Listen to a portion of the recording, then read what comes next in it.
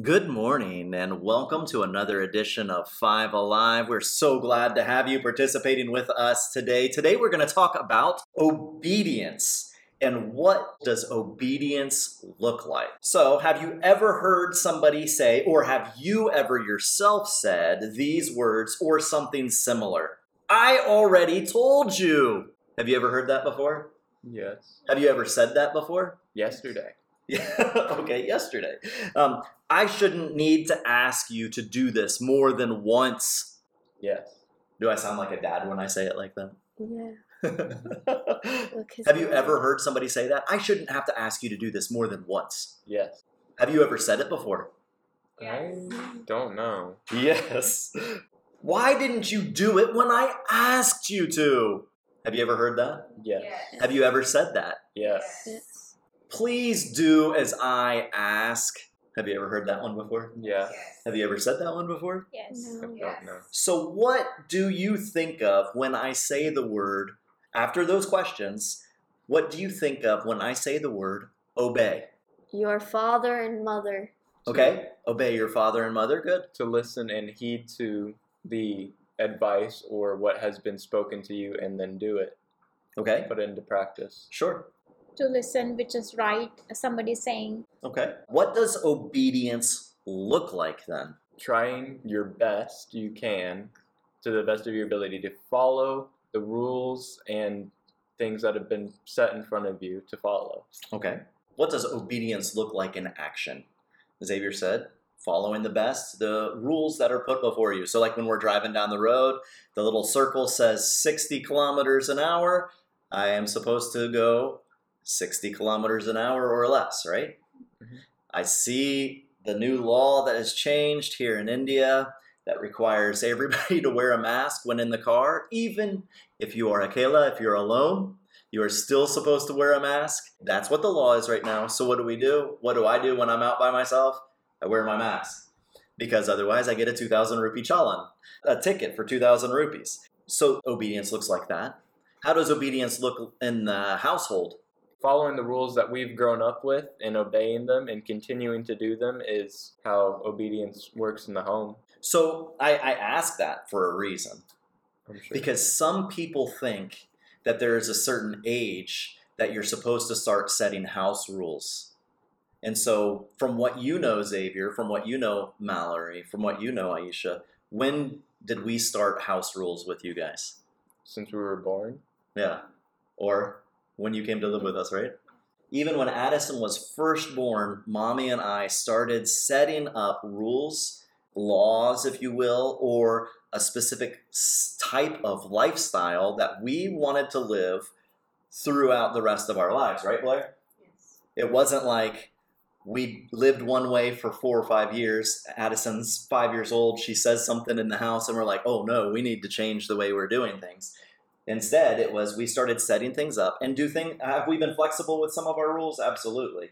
And yes, we've changed some things. Yet, at the same time, we wanted to make sure that we raised you guys to know exactly who Jesus is, Mm-hmm. not according to us, but according to yourselves, and what he commands. And so that was one of the biggest ways for us that obedience looks. That's why Mallory immediately said, when I said, what do you think of when I say obey? You said, your mom and dad, because we used to sing that song, right, when you were little. O-B-E-Y, obey your mom and dad. O-B-E-Y, it makes us very glad. So let me ask you a couple more questions. Is there a set number of times that somebody should ask you to do something before you are directly disobedient? No. So somebody could ask you 3 or 4 or 5 or 6 times, and as long as you eventually do the thing, then you're still obedient, right? Yes. Have you ever noticed that people, even in my examples earlier of I shouldn't have to ask you to do this more than once, that we as human beings really try hard to get somebody to do it the first time, or hey, why didn't you listen to me? I already told you this. Matt Rolans, I do this too, where I'm like, hey, I told you this already, Xavier. Mm-hmm. I can't believe you forgot. I just did it to Mallory this morning. She came out and she asked, what are you doing? Because I was baking a cake for an order. And I was like, I was doing this yesterday. What in the world? Why are you asking me the same question whenever I'm just finishing up icing the cake today so that way I can deliver it? Why are you asking me that? Do you not love me? Because you're asking, right? Yeah. So we think that way. Is that the way God looks at it? Can one verbally disobey and yet inwardly obey and even do what has been asked?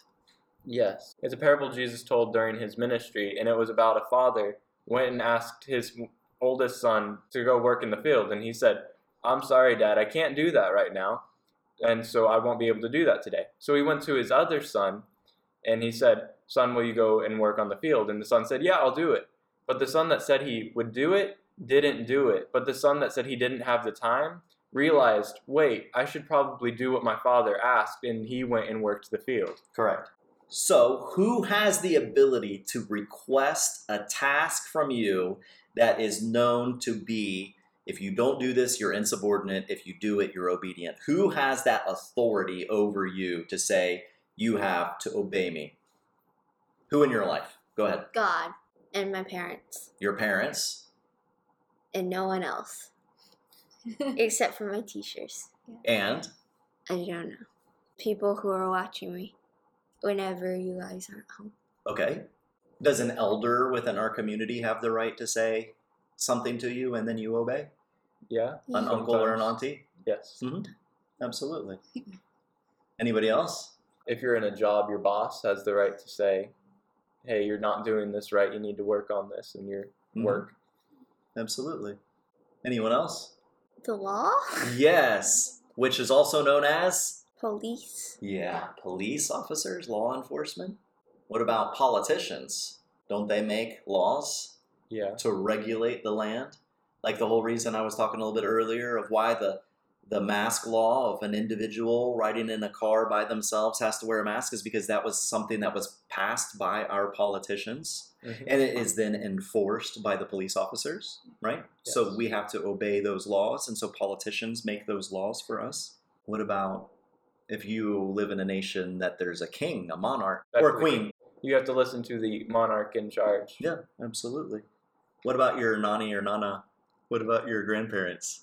Yeah, Yeah. you have to listen to them. You have to listen to them. And if you're even sometimes if you're with your uncle and aunt, auntie, uncle, if you're staying with them, you also have to listen to their rules and what they believe is the right way to do. Yeah. In a democracy, we have a president, or some democracies have a prime minister, so they have authority to enforce laws as well. So we need to listen to them. So these are people that our authority goes to. What about in the chain of command at work? You have a boss, but what about you have a team leader, right?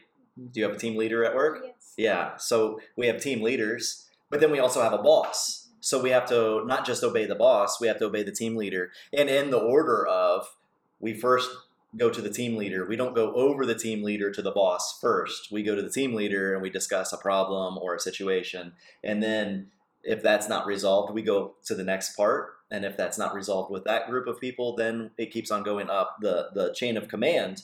The boss isn't the first person we go to in those kinds of situations. Of this list of people that we just made, that we are subject to, who is the most gracious? God. Yeah, I fully think God is the most gracious with us. But yet I feel like at the same time, there are a lot of people out there that feel like God is just waiting to hurt them for something that they do wrong. Like they walk around fearful. People sleep at night with their lights on in their house because they're afraid that God is going to come and hurt them. And yet what we just described is we described a list of people that are in and out of our lives every single day. And Xavier's immediate reaction when I say who's the most gracious is God. Now, when he's talking about God, which God are you talking about, Xavier? Well, the God of the Bible, Yahweh, Jehovah. Sure. I mean, because this is an important distinction for us, because in Greek mythology, as well as Hindu mythology, as well as in Buddhism, etc., we have different small demigods, mini-gods, gods that aren't the supreme authority. They are not the creator. And do we have a right to be scared of those gods? Those really what they are is demons. Do we have the right to be scared of them? No. No. Well, yes and no. Okay, why yes and no? Because in Scripture, if we do follow God, it says God has not given you the spirit of fear, but of love and of power and a sound mind. And he's also given us power over the devil and his demons, and therefore we should not be afraid. Right. But if we don't know the one true God, Then yes, we have the right to be afraid. then we have the right to be afraid. Right. Yes and no. Yeah, absolutely. Yeah, Great answer. even our family, they sacrifice the things like goat or hens because they're afraid with their God. Like if we don't give this, so that's why it's happening wrong with us, and they can harm us. So, yeah, we used to do that. I'm not, but Right. when I was at home, when Yeah. I was a believer of Hinduism, so, Right. yeah, Hindu's God, yeah. And I remember even several of my dear friends and neighbors throughout the years that still are Hindu to this time, even that the difficulty for them is say they have a bunch of frogs come up in their sink and in their bathroom and in their toilets and everything, and they think, oh, this is a plague from God. So then they go and make a sacrifice, like you're saying, in order to try and rid out these frogs, if you will, because what goes after frogs? Snakes. And so then you have snakes in your house, and then, oh, well, God must be cursing me because I have done something wrong. So they try and do a puja, a prayer, or what have you, in order to change their fortune, if you will. So as parents, this is for you, Blair, what is the main reason you ask our children to do something? Because I need help. Okay, absolutely. The main reason you ask is because you need help. And the other thing that I thought of, because that's exactly what I wrote down in my notes, is the other thing that I thought of was sometimes we're trying to teach responsibility for the future. So we say, I need you to do this because we're trying to help you to prepare for what's going to happen in the future. As children, new teenager, Mallory, middle schooler, high schooler. Once you were a young lady that was smaller and +2 and younger. What was the main reason that you would be disobedient to something your parents would ask you to do? Main reason? Yeah, what's the main reason? Like, why, if we ask you to do something, why does it get done? Like, what's the main reason it does not get done? We don't want to do it. Okay. I think that is more important for me, not what my parents or uncle is saying. So I want to go with that only. So that is, I did. I remember. Sure.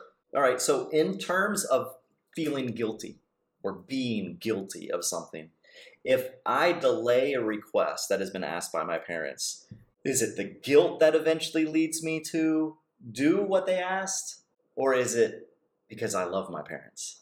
It can be both. Yeah. It just depends on what time it is, like what task it is. Yeah. Have I been putting it off for so long that guilt has made me do it, or is it that I love my parents so much right now? Like they just asked me 2 days ago, and I still need to do it, but I want to please my parents, so then you do it. So like it depends on which time it is. Yeah. Should there be a level of punishment? Like if we were to say on a scale of 1 to 10, 10 being you deserve to be murdered for disobedience, and number 1 being like you just need to be come to us and say, hey, I'm sorry I did this, and then we forgive you. If you delay a request of your parents, where would it fall on the scale of punishment? Where should it? Or where should it? Oh, number 1. Number 1. But sometimes the guilt that lies within us, we feel like it's a number 10, don't we? Yeah.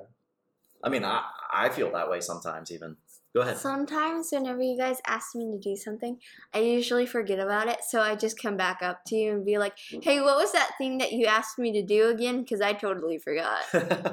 Yeah. And then you're always like, I believe that. If I say no, but in the end I'm obedient, like we talked about earlier, how guilty should I feel, or what should the level of punishment be there that I inflict upon myself? I don't think there should be any, because you inevitably did it. You got the job done. You did the task. But it seems like so often I run into people that they were asked to do something, they delayed in doing it, they eventually did it, and they still feel guilty. Why do you think that is? Because they feel bad for making you wait, or just the time it took them to get over their own selfishness to do the task. Is it the demand of the person that asked them to feel guilty? No. Is it that they're a really bad person because it took them so long to do the task that they're guilty? No. So I'm bringing this up because I want us to recognize the fact that we've got to stop beating ourselves up for our ultimate obedience. Because sometimes we reflect on our lives and we all of a sudden start saying, oh my goodness, I did this late, or I did this wrong, or I did this whatever. And it's like, oh my goodness, I'm such a bad person. But we're not. We've got to, not only when we make a mistake do we need to forgive, somebody makes a mistake towards us, do we need to forgive them, but we also have to forgive ourselves. We've got to live a life of total forgiveness. There's a book, wonderful book, written by a man named R.T. Kendall, wonderful pastor. It's called Total Forgiveness, and he talks about this. It's important for us to forgive others, but it's also important that we forgive ourselves. This is vital for us. Another question, if I say yes to a request from somebody and yet I'm disobedient, how guilty am I, and what should the level of punishment be? Should it be death, number 10, or should it be 1, I go to the person and ask for forgiveness? It should still be 1. Yeah. I mean, this is important for us to recognize because sometimes we beat ourselves up and say, oh, I never did that. And so therefore, I'm a really horrible, bad person. And we say, I deserve punishment. And so we start acting out on that, doing things that we know are inevitably wrong because we already feel guilty about this one thing that we missed out on or we did wrong. And so we keep on making it worse for ourselves and for others, don't we? Mm-hmm. So far in the book of John, we're going to go to the book of John, the 21st chapter. We have seen Jesus teach the disciples. He has said in John chapter 14, if you love me, you will obey me. Jesus called them as disciples. He said, hey, come and follow me. And they did.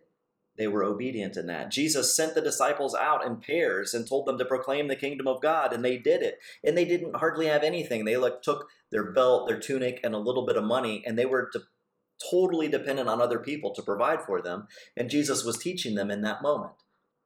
Jesus also taught them a couple of other things, like being ready at all times.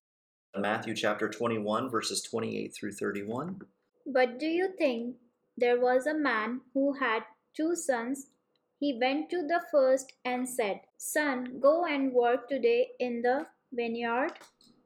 I will not, he answered. But later he changed his mind and went. Then the father went to the other son and said the same thing. He answered, I will, sir. But he did not go. Which of the 2 did what his father wanted? The first, they answered. Jesus said to them, truly I tell you, the tax collectors and the prostitutes are entering the kingdom of God ahead of you. Wonderful. Jesus then suffers a horrific death on the cross. The disciples are scared. Jesus raised from the dead, then appears to Mary, and then Jesus in resurrected form twice appears to the disciples, and when he appears to the disciples, he gives them a command. The first time he says, I am sending you out as the Father sent me to this world. Go. And the second time when he appeared that we talked about last week with Thomas, he said, blessed are you because you have believed, and blessed are those who have not seen and yet believe. And he is referring to the fact that he is the Messiah and that the disciples are to then go out and proclaim Jesus as Lord. Yet, at the opening of our passage of Scripture today, Peter and a few of the disciples' reaction to Jesus commanding them, telling them to go, is instead to go fishing.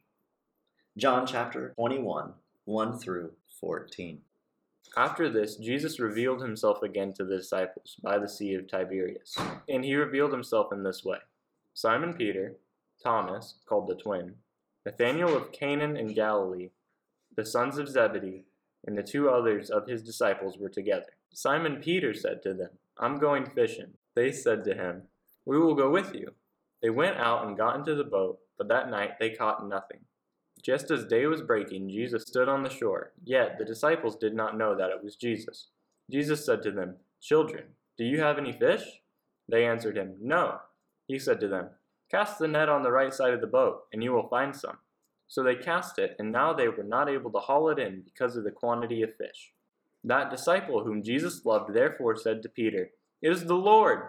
When Simon Peter heard that it was the Lord, he put on his outer garment, for he was stripped for work, and threw himself into the sea.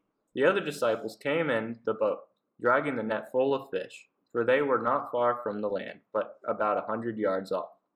When they got out on land, they saw a charcoal fire in place, with fish laid out on it and bread. Jesus said to them, "Bring some of the fish that you have just caught." So Simon Peter went aboard and hauled the net ashore, full of large fish, 153 of them. And although there were so many, the net was not torn. This is the reading of God's word. Did you see God's wrath poured out on the disciples in this passage of Scripture? No. Did you see him throwing lightning bolts at them for their disobedience? No. No. Did you see him going, "Oh my goodness, I gave you a command and you guys can't listen to anything. I can't believe I have to go through this with you again"? No. Did he say, "I told you once, I've told you twice. Shame on me for trusting you," right? Isn't that there's a saying in English that says, "Fool me once, shame on you. Fool me twice, shame on me." Is that what Jesus says? No. No, he doesn't say any of those things. Instead, he operates in total forgiveness, and he operates with this thing called grace. He has amazing grace towards his disciples. Who has Titus chapter 2, 11 through 15? Mallory. For the grace of God that bringeth salvation hath appeared to all men, teaching us that denying ungodliness and worldly lusts, we should live soberly, righteously, and godly in this present world, looking for that blessed hope and the glorious appearing of the great God and our salvation, Jesus Christ, who gave himself for us, that he might redeem us from all iniquity and purify unto himself a peculiar people, zealous of good works. These things speak and exhort and rebuke with all authority. Let no man despair thee. Thank you so much, Mallory. You're welcome. Next, we're going to read about God's grace in the book of Ephesians. I, therefore, a prisoner for the Lord, urge you to walk in a manner worthy of the calling to which you have been called, with all humanity and gentleness, with patience bearing with one another in love, eager to maintain the unity of the Spirit in the bond of peace. There is one body and one Spirit, just as you were called to the one hope that belongs to your call. One Lord, one faith, one baptism, one God and Father of all, who is over all and through all and in all. The grace was given to each one of us according to the measure of Christ's gift. And Romans chapter 5, verses 1 through 5. Therefore, since we have been justified through faith, we have peace with God through our Lord Jesus Christ, through whom we have gained access by faith into the grace in which we now stand, and we boast in the hope of the glory of God.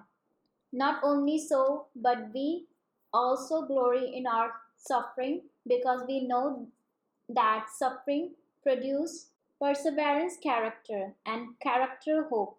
And hope does not put us to shame, because God's love has been poured out into our heart through the Holy Spirit who has been given to us.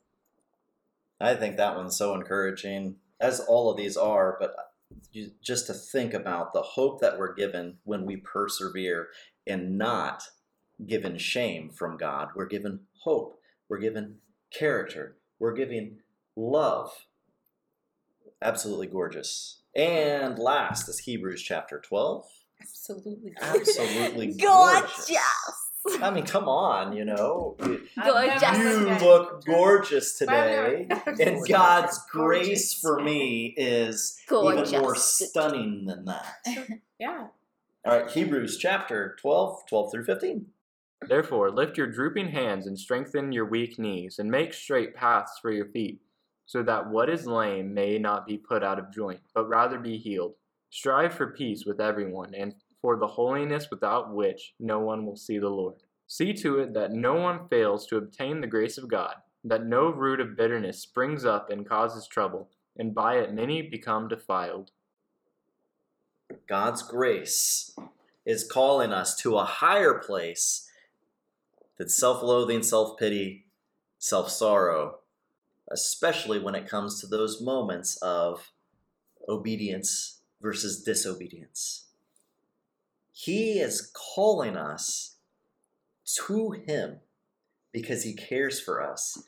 Just like the disciples on this day, He had given them a command. They went out fishing. And what does He do as a result of them being disobedient to His command?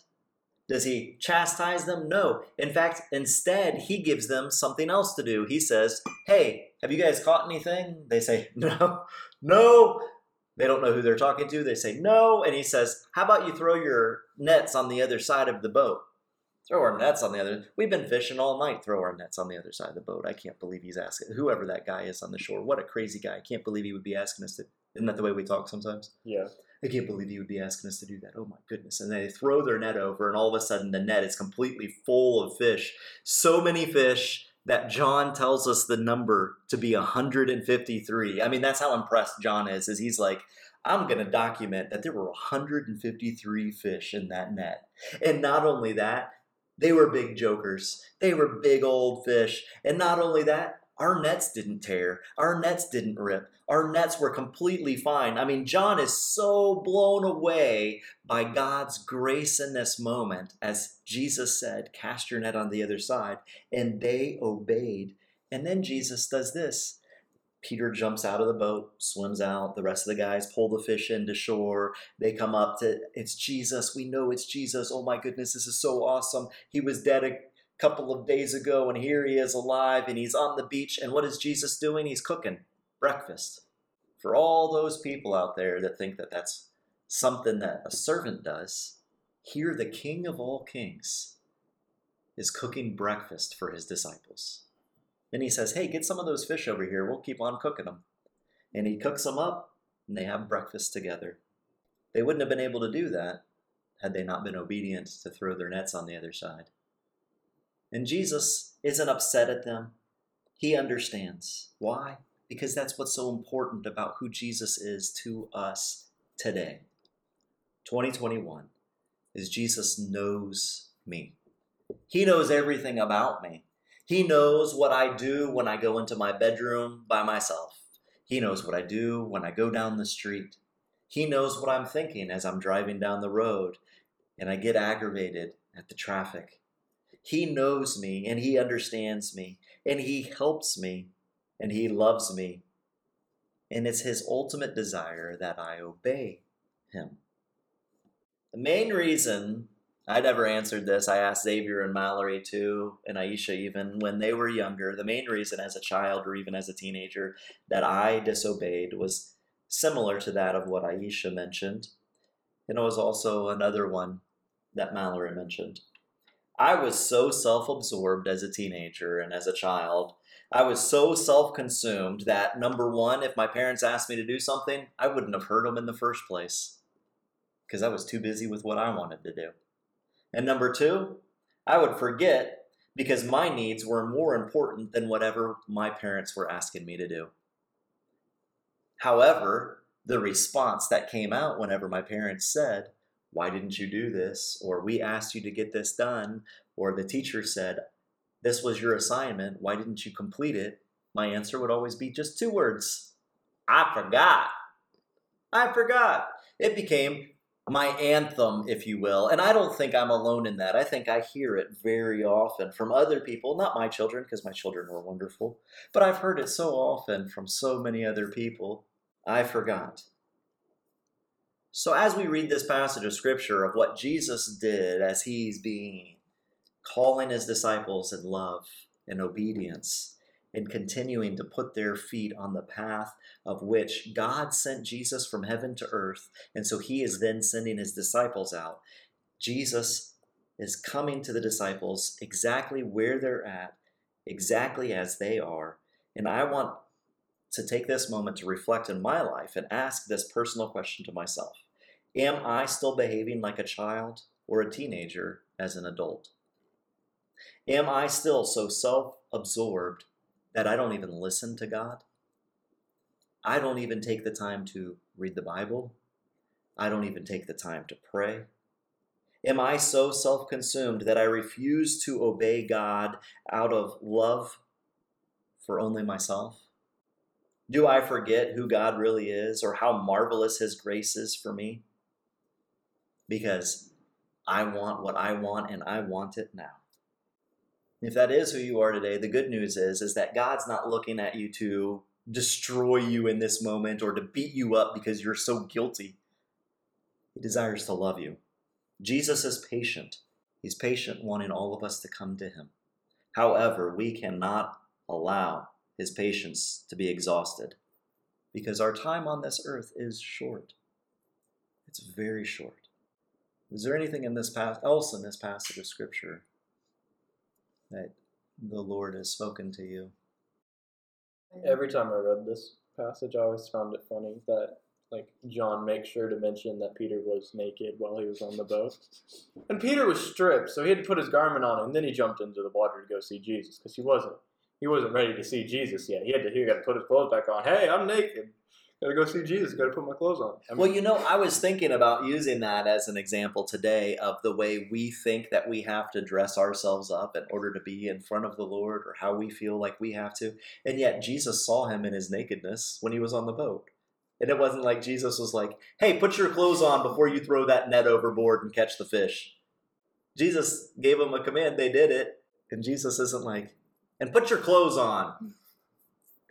Sure. I still think it's funny whenever it's like John's like, and the one whom he loved, which is me, by the way, and Peter was naked. There you go. I was loved and Peter was naked. Well, that's just how real the Bible is. That's the beauty of the writings that we have in front of us, is it shows us that these are human beings, just like we are human beings. They make mistakes, just like we make mistakes. We like to throw them off as, oh, St. John and St. Peter, as if there's some elevated level that we will never be able to achieve. However, I can be naked on a boat. John and Peter were no different than you and I are today. And that's the beauty of God's grace, is that his grace spans all of time and comes right directly for us today. I was thinking this week, along the lines of what we're reading right here, there is a huge conversation out there in this world today. We call it karma sometimes. In the Bible, we refer to it as you reap what you sow.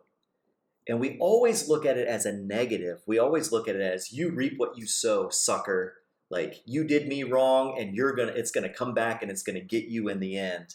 And we talk like that. We say things like that. We're like, ha ha ha, you reap what you sow. Or we say, ha ha ha, karma. That's why you have this bad thing happen to you. However, what the Bible is referring to when it says you reap what you sow is also a blessing. You reap what... Why don't we start looking at that passage of Scripture of we reap what we sow as a blessing from God? I have lived such a life that God is blessing me that I can reap what I've sown. I don't understand what it means. If I sow a seed in the ground, do I only get one apple? If I sow an apple seed in the ground, do I only get one apple? No. How many apples do I get? A lot. Bushels and bushels of apples, right? Uh-huh. And so if I reap what I sow, if I'm sowing God's grace on other people, God's mercy for others, I forgive freely and forgive myself totally. That's like putting a seed in the ground. And what is my benefit going to be as a result of sowing that into the ground, sowing that into God's kingdom? The blessings are going to outnumber any bad thing that could ever happen. Am I saying that nothing bad will ever happen to us? No. I'm just saying, what if we reap what we sow and we look at that as a blessing instead of the curse that we're always trying to force on other people? Today, may we recognize God's grace, His mercy, His forgiveness, and His blessings on our lives. As we continue throughout this week, may we also grant blessings and kindness and mercy, grace and forgiveness to others. Those that we work with, those that we pass on the street, everyone we come in contact with. Let's treat them like Jesus would. Mallory? Thank you, Jesus, for today and for every single day, and that we will trust in God forever and forever. In Jesus' name I pray, amen. Amen.